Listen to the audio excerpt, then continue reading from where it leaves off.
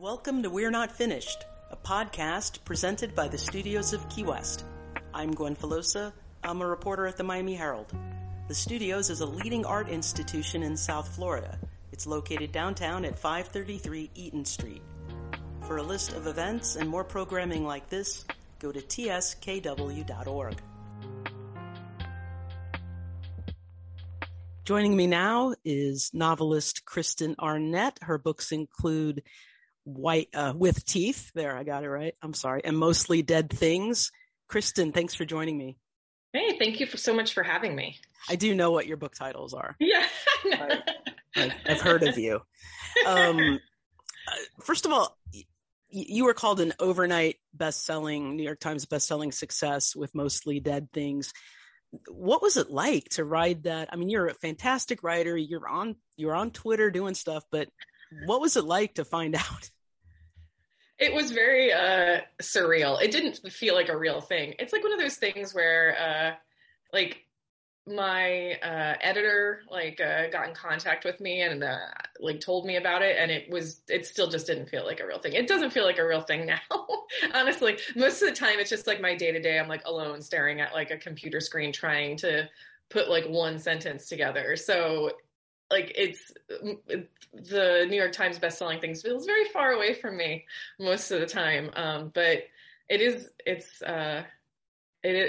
was lovely. It was like one of the highlights of my entire career.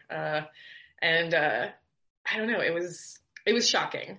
And it has never felt like a real thing. That's great. And give me the elevator pitch for Mostly Dead Things. I've heard it before when you're on CNN. I love it. Please. Yeah, it's lesbian taxidermist takes over the family taxidermy business after her father commits suicide, and it's in Florida. You know, that classic story that we all know. It's the beginning of a rom-com. Yeah, a rom-com beginning. But it's and talk about people probably say, "Oh, your writing is dark." For me, it's totally normal, like level, pretty average for me. But when people say, "Oh, the darkness," where does that come from, or where do you get your characters to start off? Yeah, well, I think a lot of the time I am a person who I'm usually trying to make people laugh, or I'm thinking about humor all the time. And I think humor is basically for so much of it for me is based in just because people are weird and messy. Mm-hmm. And so I think that can come across sometimes to people as dark, right? Or kind of like a black humor or something like that. But in reality, it's just people are really weird. So if we're writing about the idiosyncrasies of people, and most of the time I'm writing about queer people or gay people, and it's they're just as messy, right? We're all just really messy, and there's flaws to us. And I think the ways that we fail is the most interesting to me. So I'm usually trying to write towards human error and human failure. And so I think that can come across as dark, but I think those are the funniest things. Those are the realest parts about being a person, are the times that we, fuck up. That's the stuff that feels the most interesting to me. So that's what I feel like I want to write about. And I also think it's just funny. It's great. It's great. And With Teeth, you're kind of going into family dynamics more, right? Is that? Mm-hmm. Yeah, it's. I wanted to write about. Talking about failure, but I was interested in writing about queer moms in Florida, but I was from a perspective of someone who's just not a good mom. I was just like everybody. There's people who are sorry, my dog dropped a bone on the floor.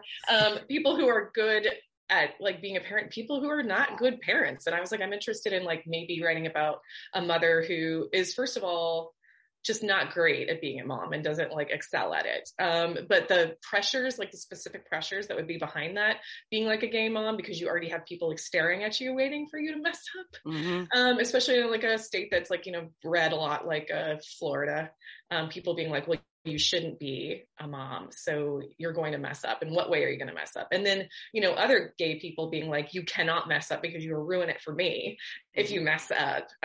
So there's a lot of pressure that's not on heteronormative kind of relationships with children. And I was interested in that. I was also interested in the idea everybody in a household is an unreliable narrator. So it's even when people are all sharing the same stories, it's everybody tells it a different way because that's how they experienced it, and their way is the right way. That it actually happened. Like, what is the truth of like what happens inside of a family? So it was fun to write about, but it was one of those things where it's a deeply uncomfortable book.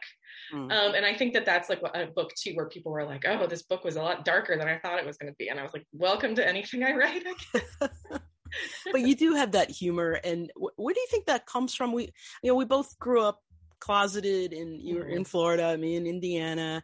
And I really related to the essay you wrote recently for Time about, being that I'll just talk about me, being that little girl who's like, I think I was repressed about being repressed. I didn't know you could be gay. I just knew something was different.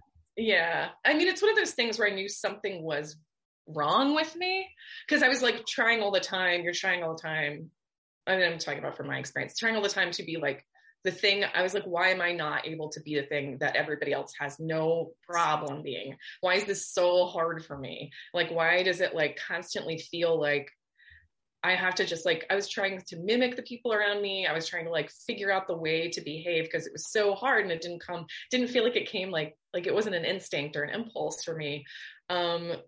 It is like, and I do think like with humor and things like that, like I developed it as like a kind of coping mechanism. I think we do kind of like, right, like self-deprecating humor, or like, just a way to make something funny in a situation.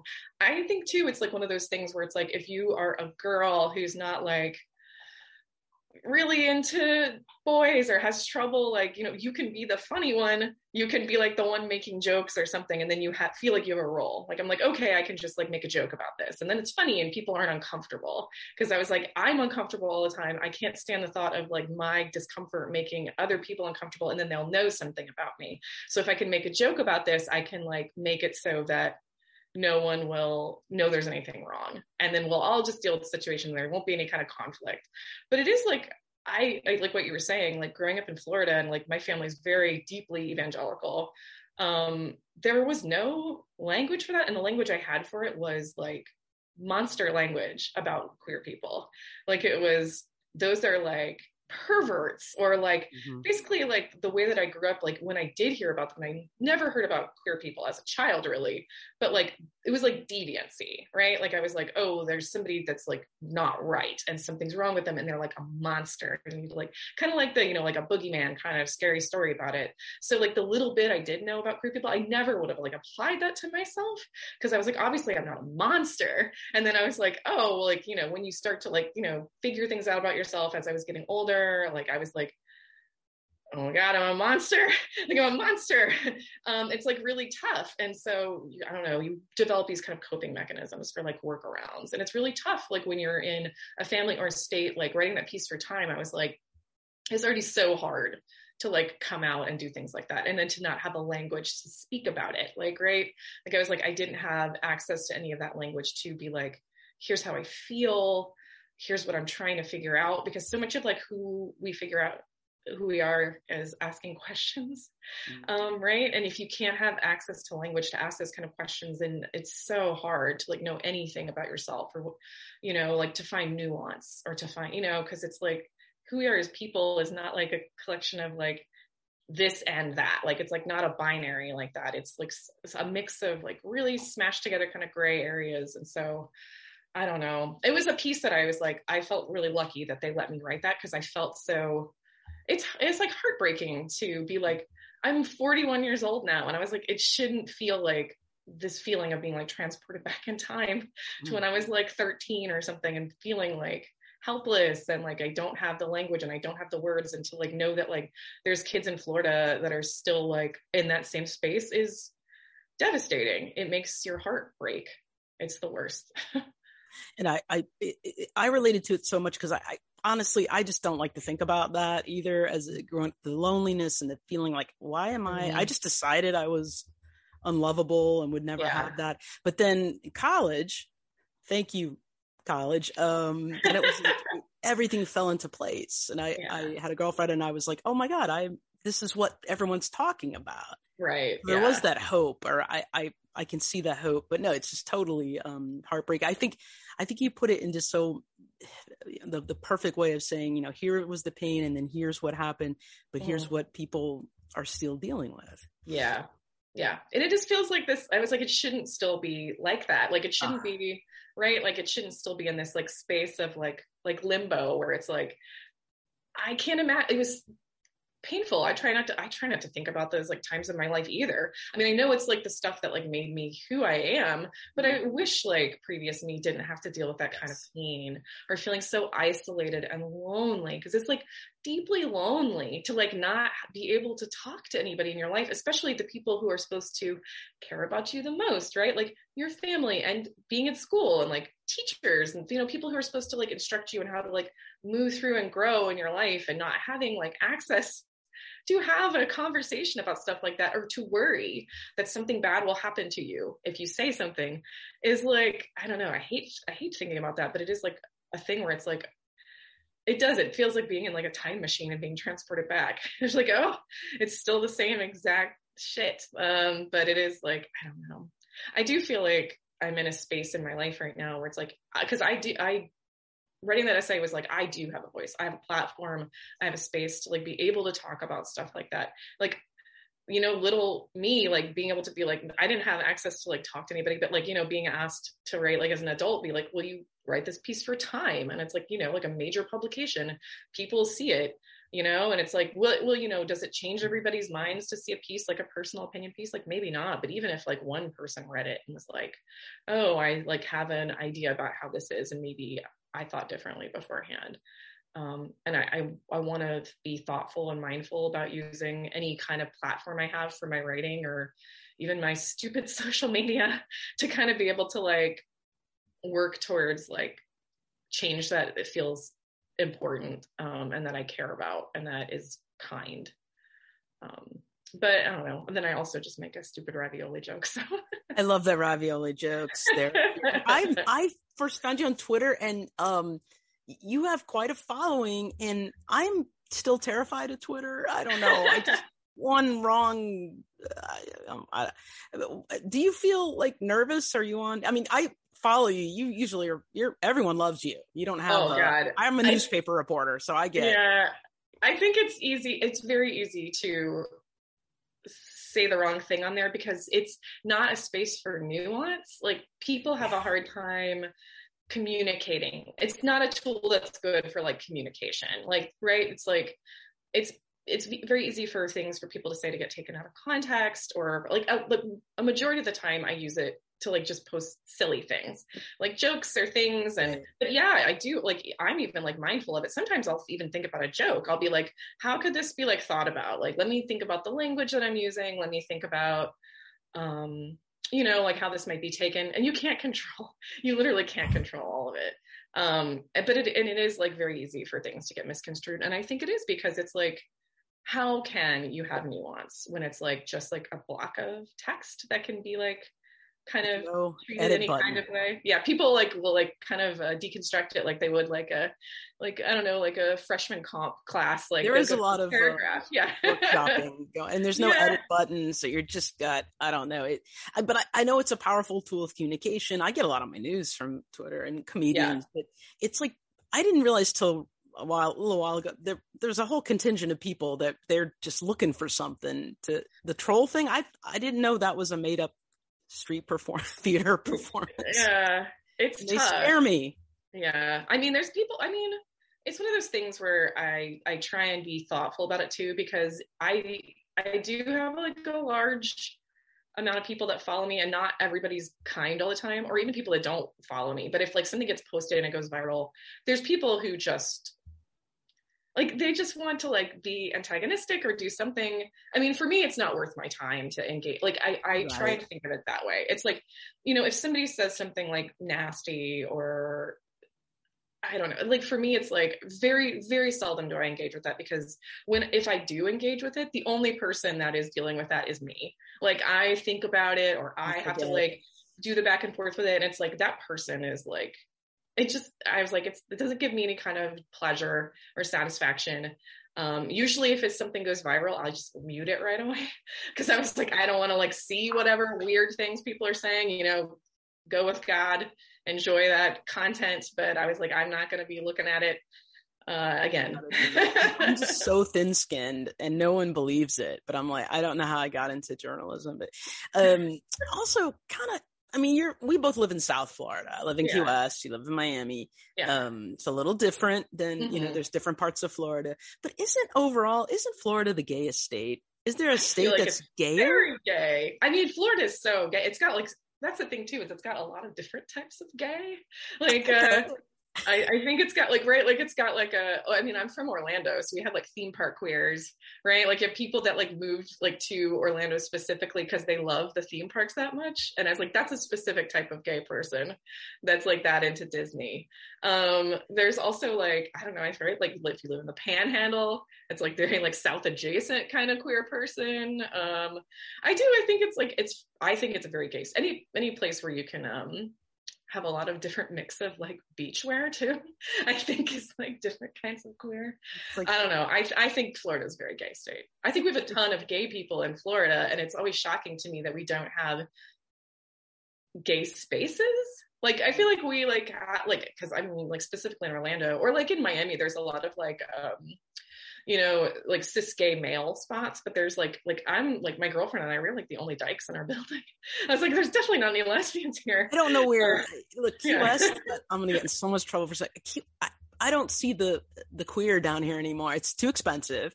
But there isn't a lot. I mean, there's very strong, small circle, but there's not a place to go hang out. There's not, unless it's a bar, but even the bars aren't really that. And for women, do women just, except for me, do women just not go out anymore? Lesbians, queer.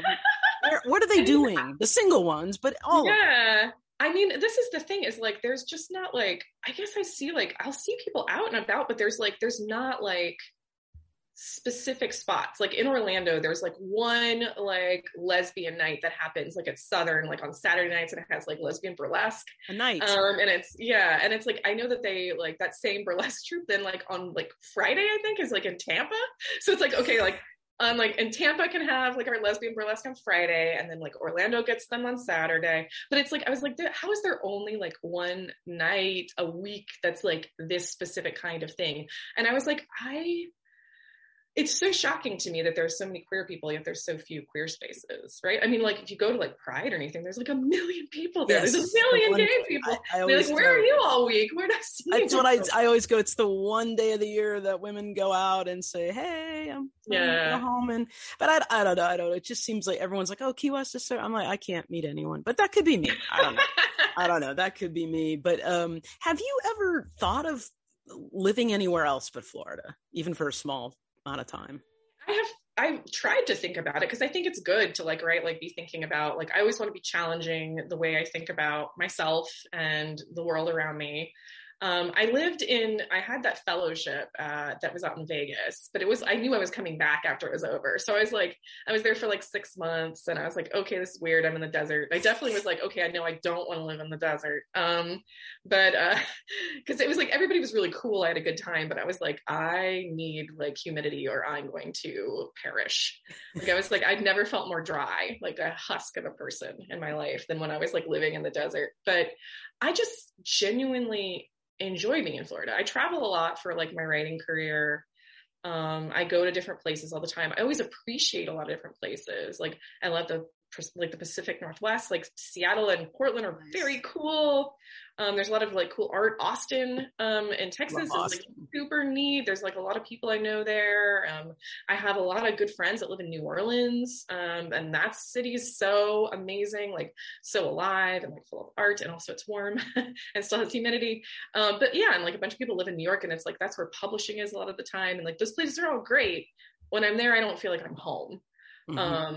I'm not 100% myself. Like when I get home to Florida, I feel good. And as long as I keep having that good feeling, even when I'm mad at stuff happening here, I still feel like I'm where I want to be.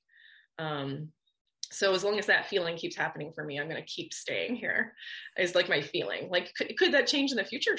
Could, but it's like, nothing feels like Florida to me. Like Florida is its own special thing. It feels like alive in a way that other places don't feel as alive to me. a good point. And I know you're a Floridian, but I've been here about 11 years and I like living here. And again, I'm very lucky. I'm in Key West, I'm in South Florida, but I've been to the Panhandle and had a great time, or Jacksonville. I found interesting. I think in the essay you mentioned something about, or maybe the New York Times interviewed you about, when you look at, when people look at Florida on TV, God knows what they're seeing. But living here day to day, you said it's not really, I mean, I'm good. Yeah. I mean, there's like, right, like people have an idea about like what Florida is like because they see these like viral, like Florida man things, or they see like, DeSantis doing something horrible, or like Marco Rubio being like a dick. Like I'm like, yeah, those things can live in like reality with like a lived experience, which is like on a day-to-day thing. Am I engaging with the fact that like, I can't live like none of us can like live like so like in the news or in the moment that like it would just fracture our minds. Like in the day-to-day, like living and working and like moving and like eating and just being around people, that's just not the majority of a day. Like it's like, okay, like, and also like, right, we have communities, like the community of people I surround myself with is like very queer and very creative and like kind, and like that's, I'm living in Florida and that's my lived reality, is like that's like what I have surrounded myself with, because that's like my family, like my community that I have like built. I think people have like this very strange way of like taking like whatever part of the news they think is like, and just like exaggerating it to like such an incredible degree. Like sure, like those things are happening, but they happen like simultaneously with just like a lived experience of like, okay, I went to Publix, like okay, I like did my laundry, like okay, like I played with the dog in my yard, or this thing happened. And it's like those things can like live in simultaneity, like they happen at the same time, they can like exist at the same time. Like, and I think people have a hard time like keeping that straight in their head when it comes to Florida. Like I'm like, you live in a state, like there's no, like every state has stuff like that. It's right. It's like, it's not like just this wild place where it's like, like I don't open a closet and like DeSantis falls out of it and does something horrible. Like, it's just like, but I just, and when some of the goofy, the harmless, goofy kind of quirky stuff, I hate that word quirky, but anyway, I'm proud of that. I'm like, that's right. That's how we do it down here. It's an amazing place to live and be a creative. It's like no other place. Like when my girlfriend, like she like came to live down here with me, she had never like been to Florida even before like we started dating. And like, I think sometimes people like, I'll tweet things that like happen here, or like weird stuff that happens, or just being out and about, like, right. Like go out to a bar one night and what happens at the bar that night. It's just simply a very Florida thing to have happen, or go to like 7-Eleven and have some weird thing happen, or be at the beach and have some weird thing happen, or whatever. I think people think a lot of time I'm like really exaggerating it, and when she moved here, she was like, oh no, this stuff is all real, like it's like just happens, right? Like it was like, I think it was like her first day there, like the next morning I like was like, oh, come out here, and I was like drinking a cup of coffee and I point out the window, I'm like, look, there's like 2 snakes like having sex on the patio.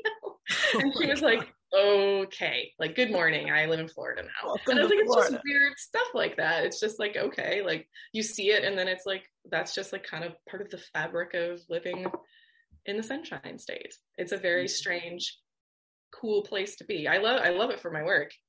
Yes, I do too. Oh, rent paid. And finally, wanted to ask, you've always been a 7-Eleven fan. That's your place.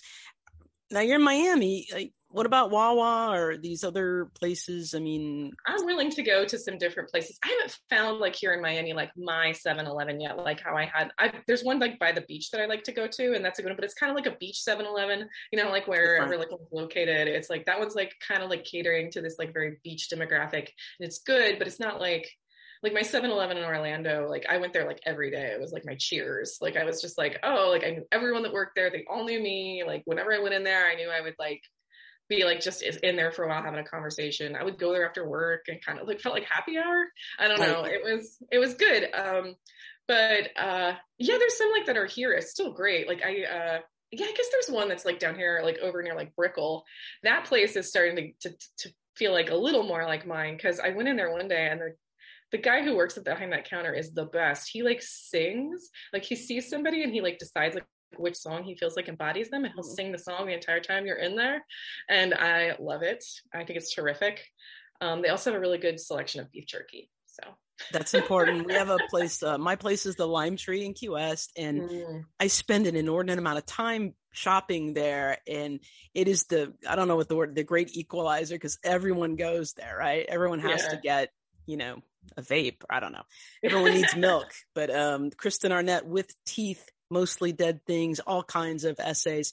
Thank you so much for coming on the podcast. Thank you for having me. This was a good time. It was very fun. All right. Take care.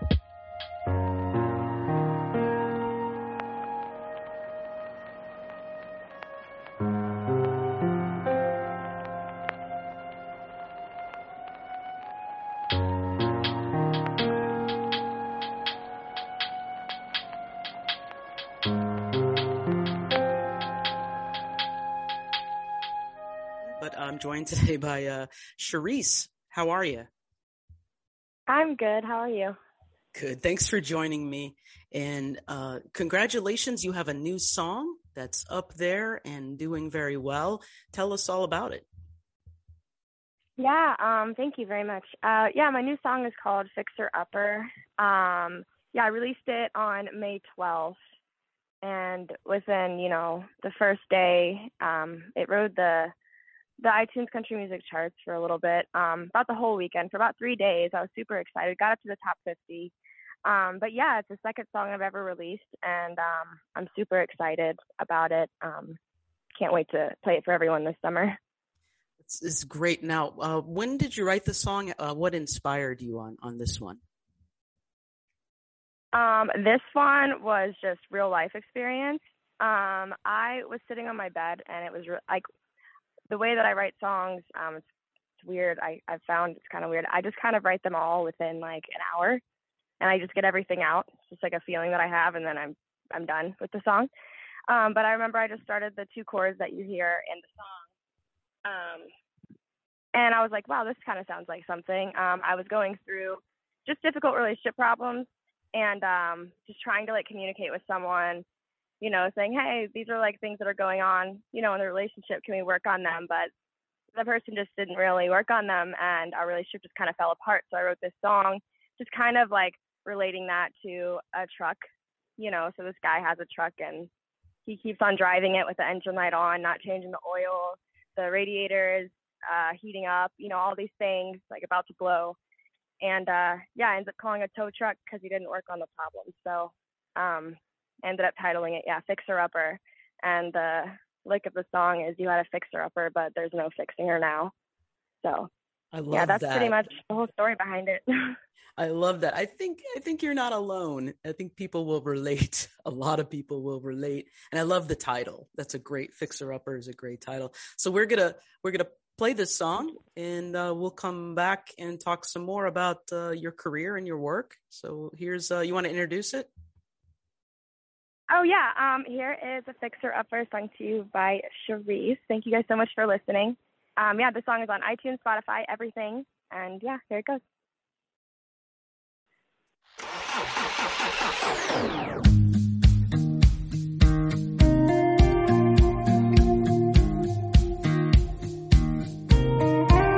Broke down on the side of Highway 49 with you. You're losing your coolant, leaks on the ground, transmission's loud. This ain't looking good.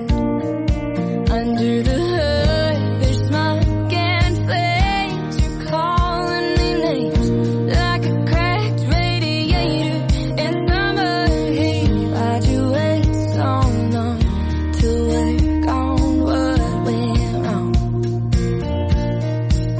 Because morning lights were shining red. What corroded through the love we had? Oil leaking as fast as the truth came out. Oh, you had a fixer-upper, but there's no fixing her now.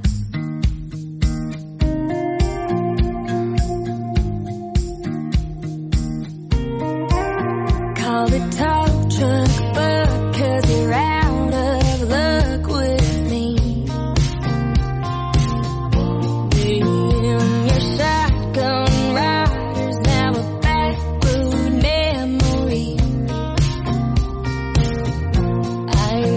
with this high mileage run. Turn the radio to whatever you want. By the way, that oil change is months past due. Oh, because morning lights were shining red, rust corroded through the love we had. Oil leaking as fast as the truth came out. Oh, you had a fixer-upper, but there's no fixing her now.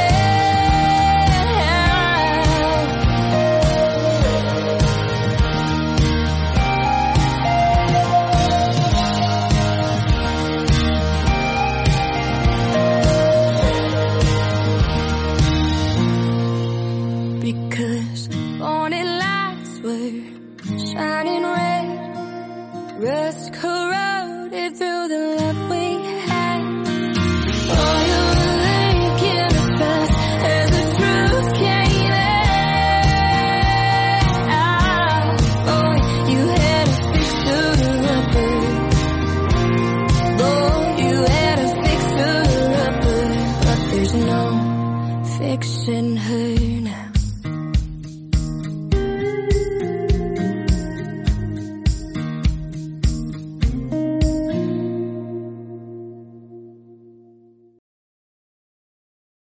Fixer Upper by Sharese. This is amazing. You're in Key West, you're a professional musician, you're playing out everywhere, but you're also a songwriter and you're getting your work out there. What inspires you here? Is Key West, I know you're from Mississippi, correct? Yes, I am. And I'm sure you've But- could live anywhere, but what brought you to Key West? That's funny. Actually, I have a lot of songs about that too. But I met, it was a wild story, long story short. I met a group of people in Mississippi right before I moved here. And one of the people were moving here to Key West. And they were like, hey, everyone, if you guys ever want to get up and get out of this place, little Mississippi, I'm going to go to Key West. And there's always a couch welcome for anyone, So within 2 weeks after that person left. I was working as a server, waitress, all that stuff, bartender, and I had 3 people tell me within those 2 weeks that I belonged in Key West, and I'd never been there. Looked it up on Google, really nice pictures. I was like, dang, heck yeah, I belong there. So I put my 2 weeks notice in, and I drove to Key West with my Honda and $800 and my little dog. And somehow 7 years later, I'm here. That is, I'd never really, I'd been here once, but I was just on Duval Street you can imagine what that was.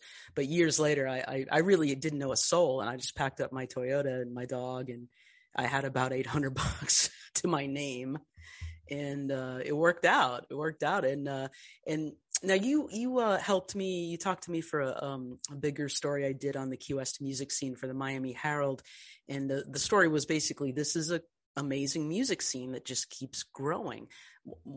Tell us about the music scene, and again, is Key West an inspiration for your music? This is where you took off, right?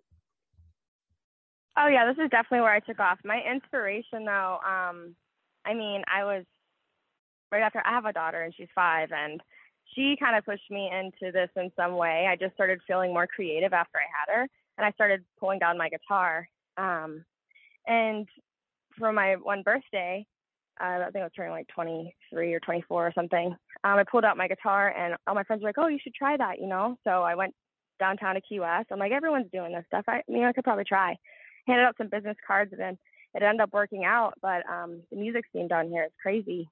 There's so many different kind of musicians and so many different spots of the island too, different sounds and from different places, and it's really awesome. Everyone comes together here, and I love it.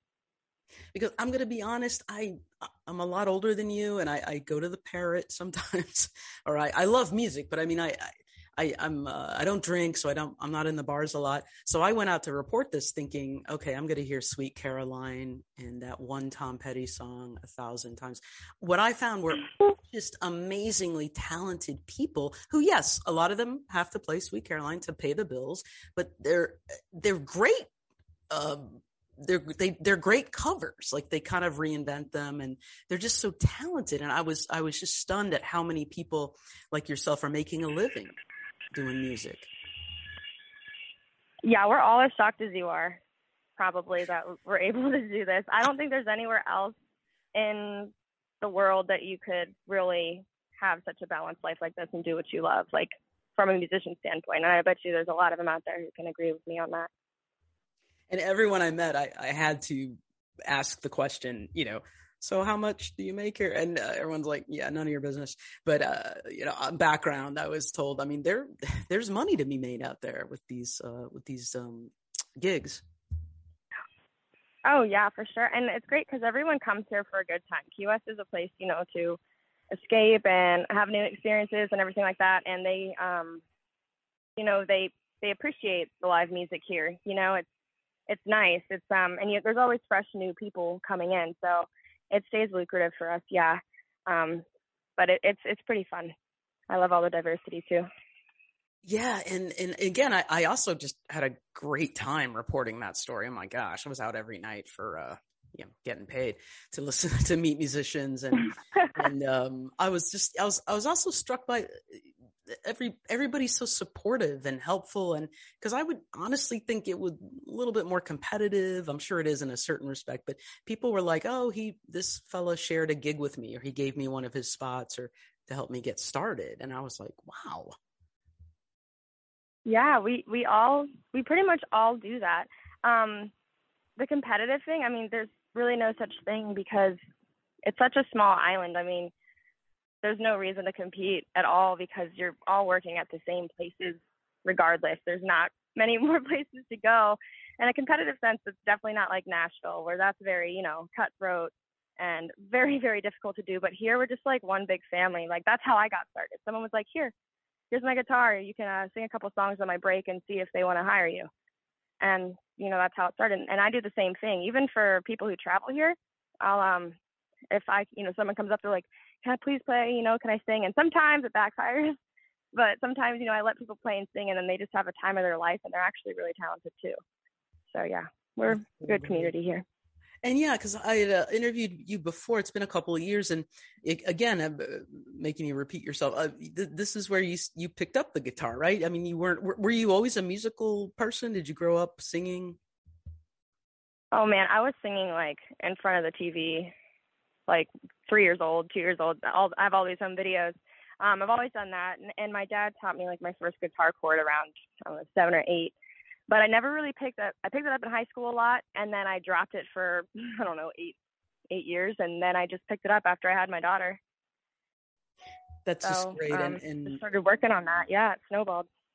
And it's just such a Key West success story, and a person can come here thinking, and it's everyone I know is an artist in some way. Everyone I know, no matter what their day job is, they're doing art, they're doing photography. And here, again, you can be a full-time musician and pay the bills.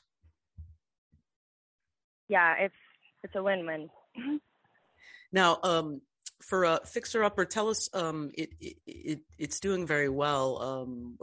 What does it feel like to have a song received so quickly? Received well so quickly? I was honestly shocked. It feels really good. It feels, I just wasn't expecting it. I feel really shocked over it. Because my first song that I released, I released it and it was cool. And then I kind of had the same, you just go to sleep at night and then you wake up and it's just a normal day. That's what I did. And I woke up and I'd only maybe marketed the song for a week or two before I released it. And it was like at number 83 whenever I woke up on the iTunes country charts. And I was like, whoa, that's pretty neat. And then, I posted about it and went up to 51, went up to 48 is what I saw. And there was even a rumor, someone said that it spiked up to 16, but I didn't see that. I have no proof of that. But top 50, I got up there and it was super cool. And it rode for a little bit. I was on the top 100 iTunes charts for 3 days. So, for me, never doing anything, I do this all on my own, just an independent artist. And I wrote the song entirely myself. It was just really, it kind of inspired me to keep writing more and put more out. That's great. I mean, that's amazing to crack the top 100 on. I mean, there's so many. There's a million people putting songs out there. And what do you think? Is it hard to write these songs that are about personal things, or is it therapeutic in a way, or is it simply kind of keeping it real? Like, what's it like to kind of put yourself out there? Well, it's very vulnerable. And at first, I was nervous, but it's a lot easier for me to write songs if they come from emotion or come from life experiences. Like how do you write a story that you've never experienced? Like, versus a story that you have, like, you can get way more in depth with the emotion. So I feel like with Fixer Upper, I was really feeling that, and it just came out so quick out of nowhere. And I don't know. I'm more of a feeling writer. I'm not like, okay, let's sit down and plan a write. I would rather write one good song every few months than a bunch of try hard songs. I feel like it's and it's an inspired thing. It's like a therapeutic thing, like you said. So I like that. And one thing I love about all art, but especially music, is the connection. Like when I'm at a live show and you're connecting with the audience on this level, it's just so exciting, right? Yeah, it gets really cool. I've had a lot of different reactions from people. There have been, and so many different emotions. I mean, I've seen so many things you could imagine playing music and watching QS like unfold on a Saturday night. It's pretty fun. I mean, you'll have someone, who cries whenever you play a song, or someone who like screams on the top of their lungs singing, or someone who gets angry because they hate the song. Like, there's all different kinds of emotions and all different kinds of things. It's fun. I'm entertained at my job. I love it. Even my month-long foray into the music scene, I saw some.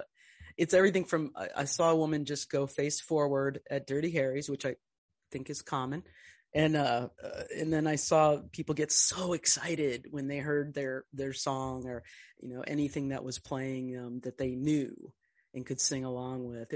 I thought that was great, and I'm not a Sweet Caroline fan, but to see people that happy was fine with me.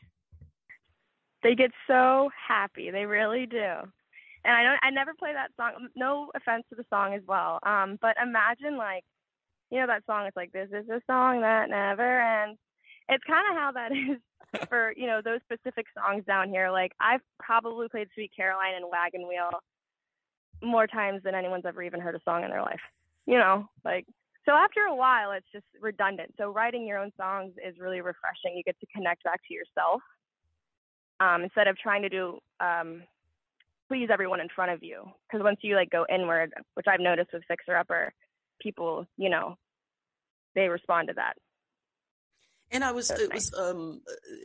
was great to see that when singer-songwriters like yourself could, mix in those original songs with whatever people want to hear, that they were very well received, and people love music. And I think it's a way to,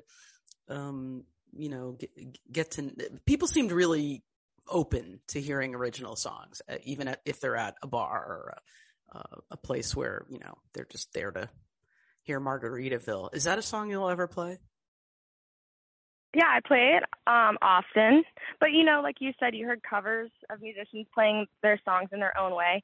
There is no way that I could ever play a song the same way that it is on the radio. So whenever you can make it uniquely your own, like sometimes people do looping and they put some beats in there. Some people, they just do guitar. Some people play piano, whatever it is. They make it their own, and that's what keeps our sanity with Sweet Caroline, by the way. I love hearing covers. Playing it our own way. Yeah, I love hearing y'all reinvent these songs and making it kind of your own. And I'm going to go on the record. Margaritaville is an amazing song. It's so well written, and it's a great hook, and it is overplayed. But I mean, I don't know how I feel about Sweet Caroline in the same vein. Also, Sharese, I have never heard the song Wagon Wheel. I've never heard Wagon Wheel. I don't know that song. Wait, what? I've never heard it. That's a joke. There's no way. No, the guys at the comedy club were like, have a joke about Wagon Wheel. And I was like, what's that? And they started singing it and they're like, just forget it. And I said, where have I been? I know music. Wow, you're the first. Okay, that's actually a joke that I make at my shows.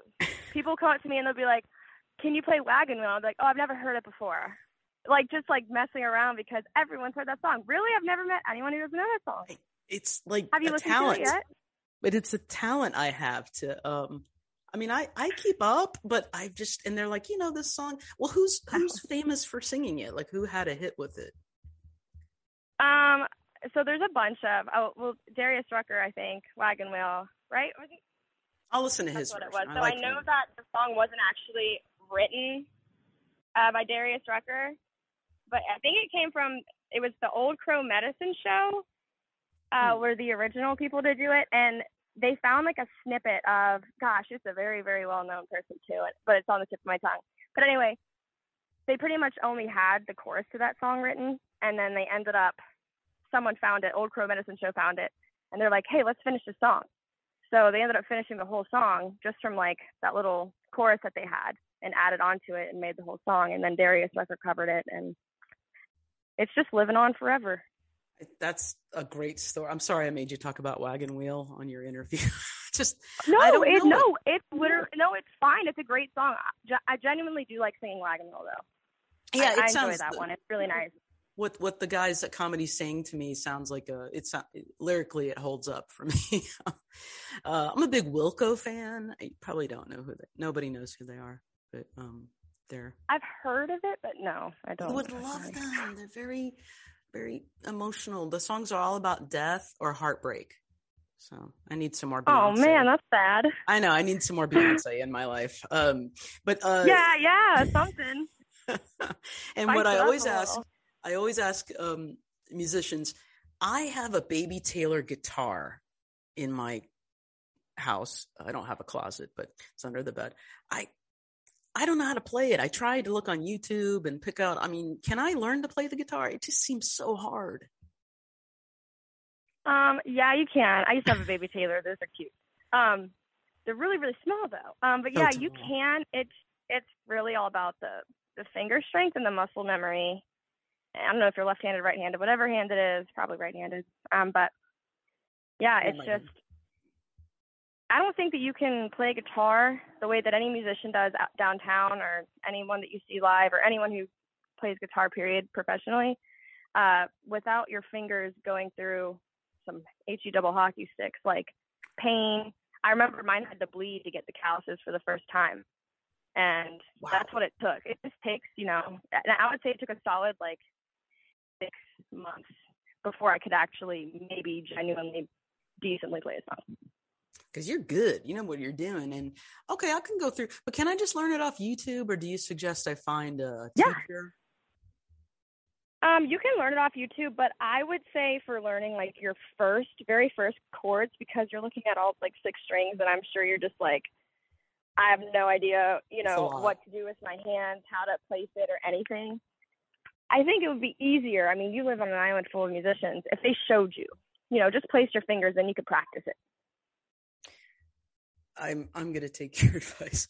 I wanted to ask, though, you could probably live wherever you want, or how do you feel about, do you think about it? Hey, maybe I'll move to Nashville or New York, or, cause you're doing great here, but I was just curious of, what your plans are.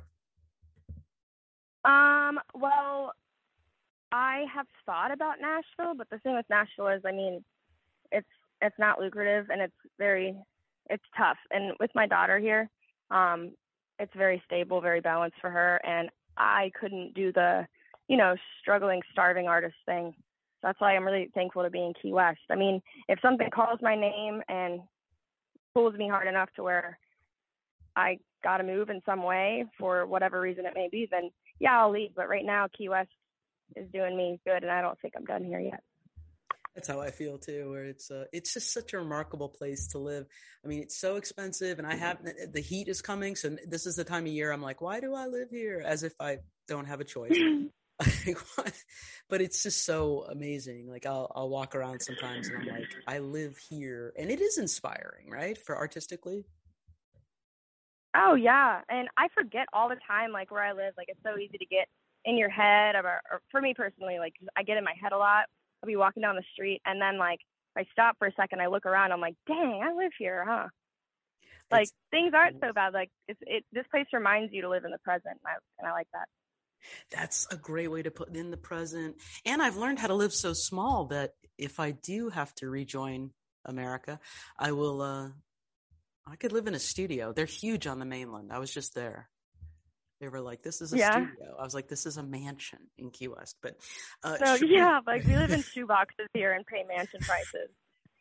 I had an Airbnb and I called my friend. I go, there's 3 closets here. And she was like, oh my God. I was like, it's 3. That's wild. That is crazy. And they were big. I was like, I could turn one into an office. And she was like, I'm hanging up on you now. But Sharese, you've been wonderful. Congratulations on Fixer Upper. And you also had, you have a song called Get Up, right? I remember this because you said. Yeah, that was the first time I came on the show. Yeah, I do have that song. But you told this great story about what inspired you to do that. And it stuck with me because I can use all the motivation I can get in life. But can you tell us how that song came about, what it's about? It's actually about the same person, the same relationship. Pretty much all the songs that I've written are about relationship song-wise are about the same relationship. But yeah, I know I was just so depressed and down with the song whenever I was writing Get Up, and the only thing that got me out of bed was writing that song, and I would listen to it on my little voice recordings and like sing along to myself in the car. I know that sounds really crazy and weird, but I would just lift my own spirit. So I was like, maybe I should put this song out. I could help people out, tell them to get up and, wipe off the mascara off your face. Like, you're going to be fine kind of thing. Yeah, because I don't remember anything because I'm old, but I remember you on the radio going, I said, girl, you got to get up. I said to myself. Yeah, I got to get up. I had to get up. I love that. But Sharese, you've been wonderful. I'll see you around town, probably at Publix, and I hope you can come back soon. Yes, I love Publix. Thanks, Gwen. I'll talk to you soon.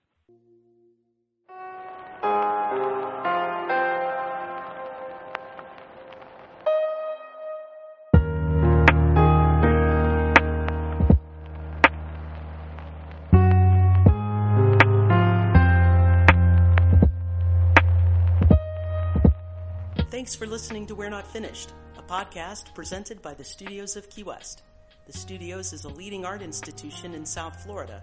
It's located downtown at 533 Eaton Street. For a list of events and more programming like this, go to tskw.org.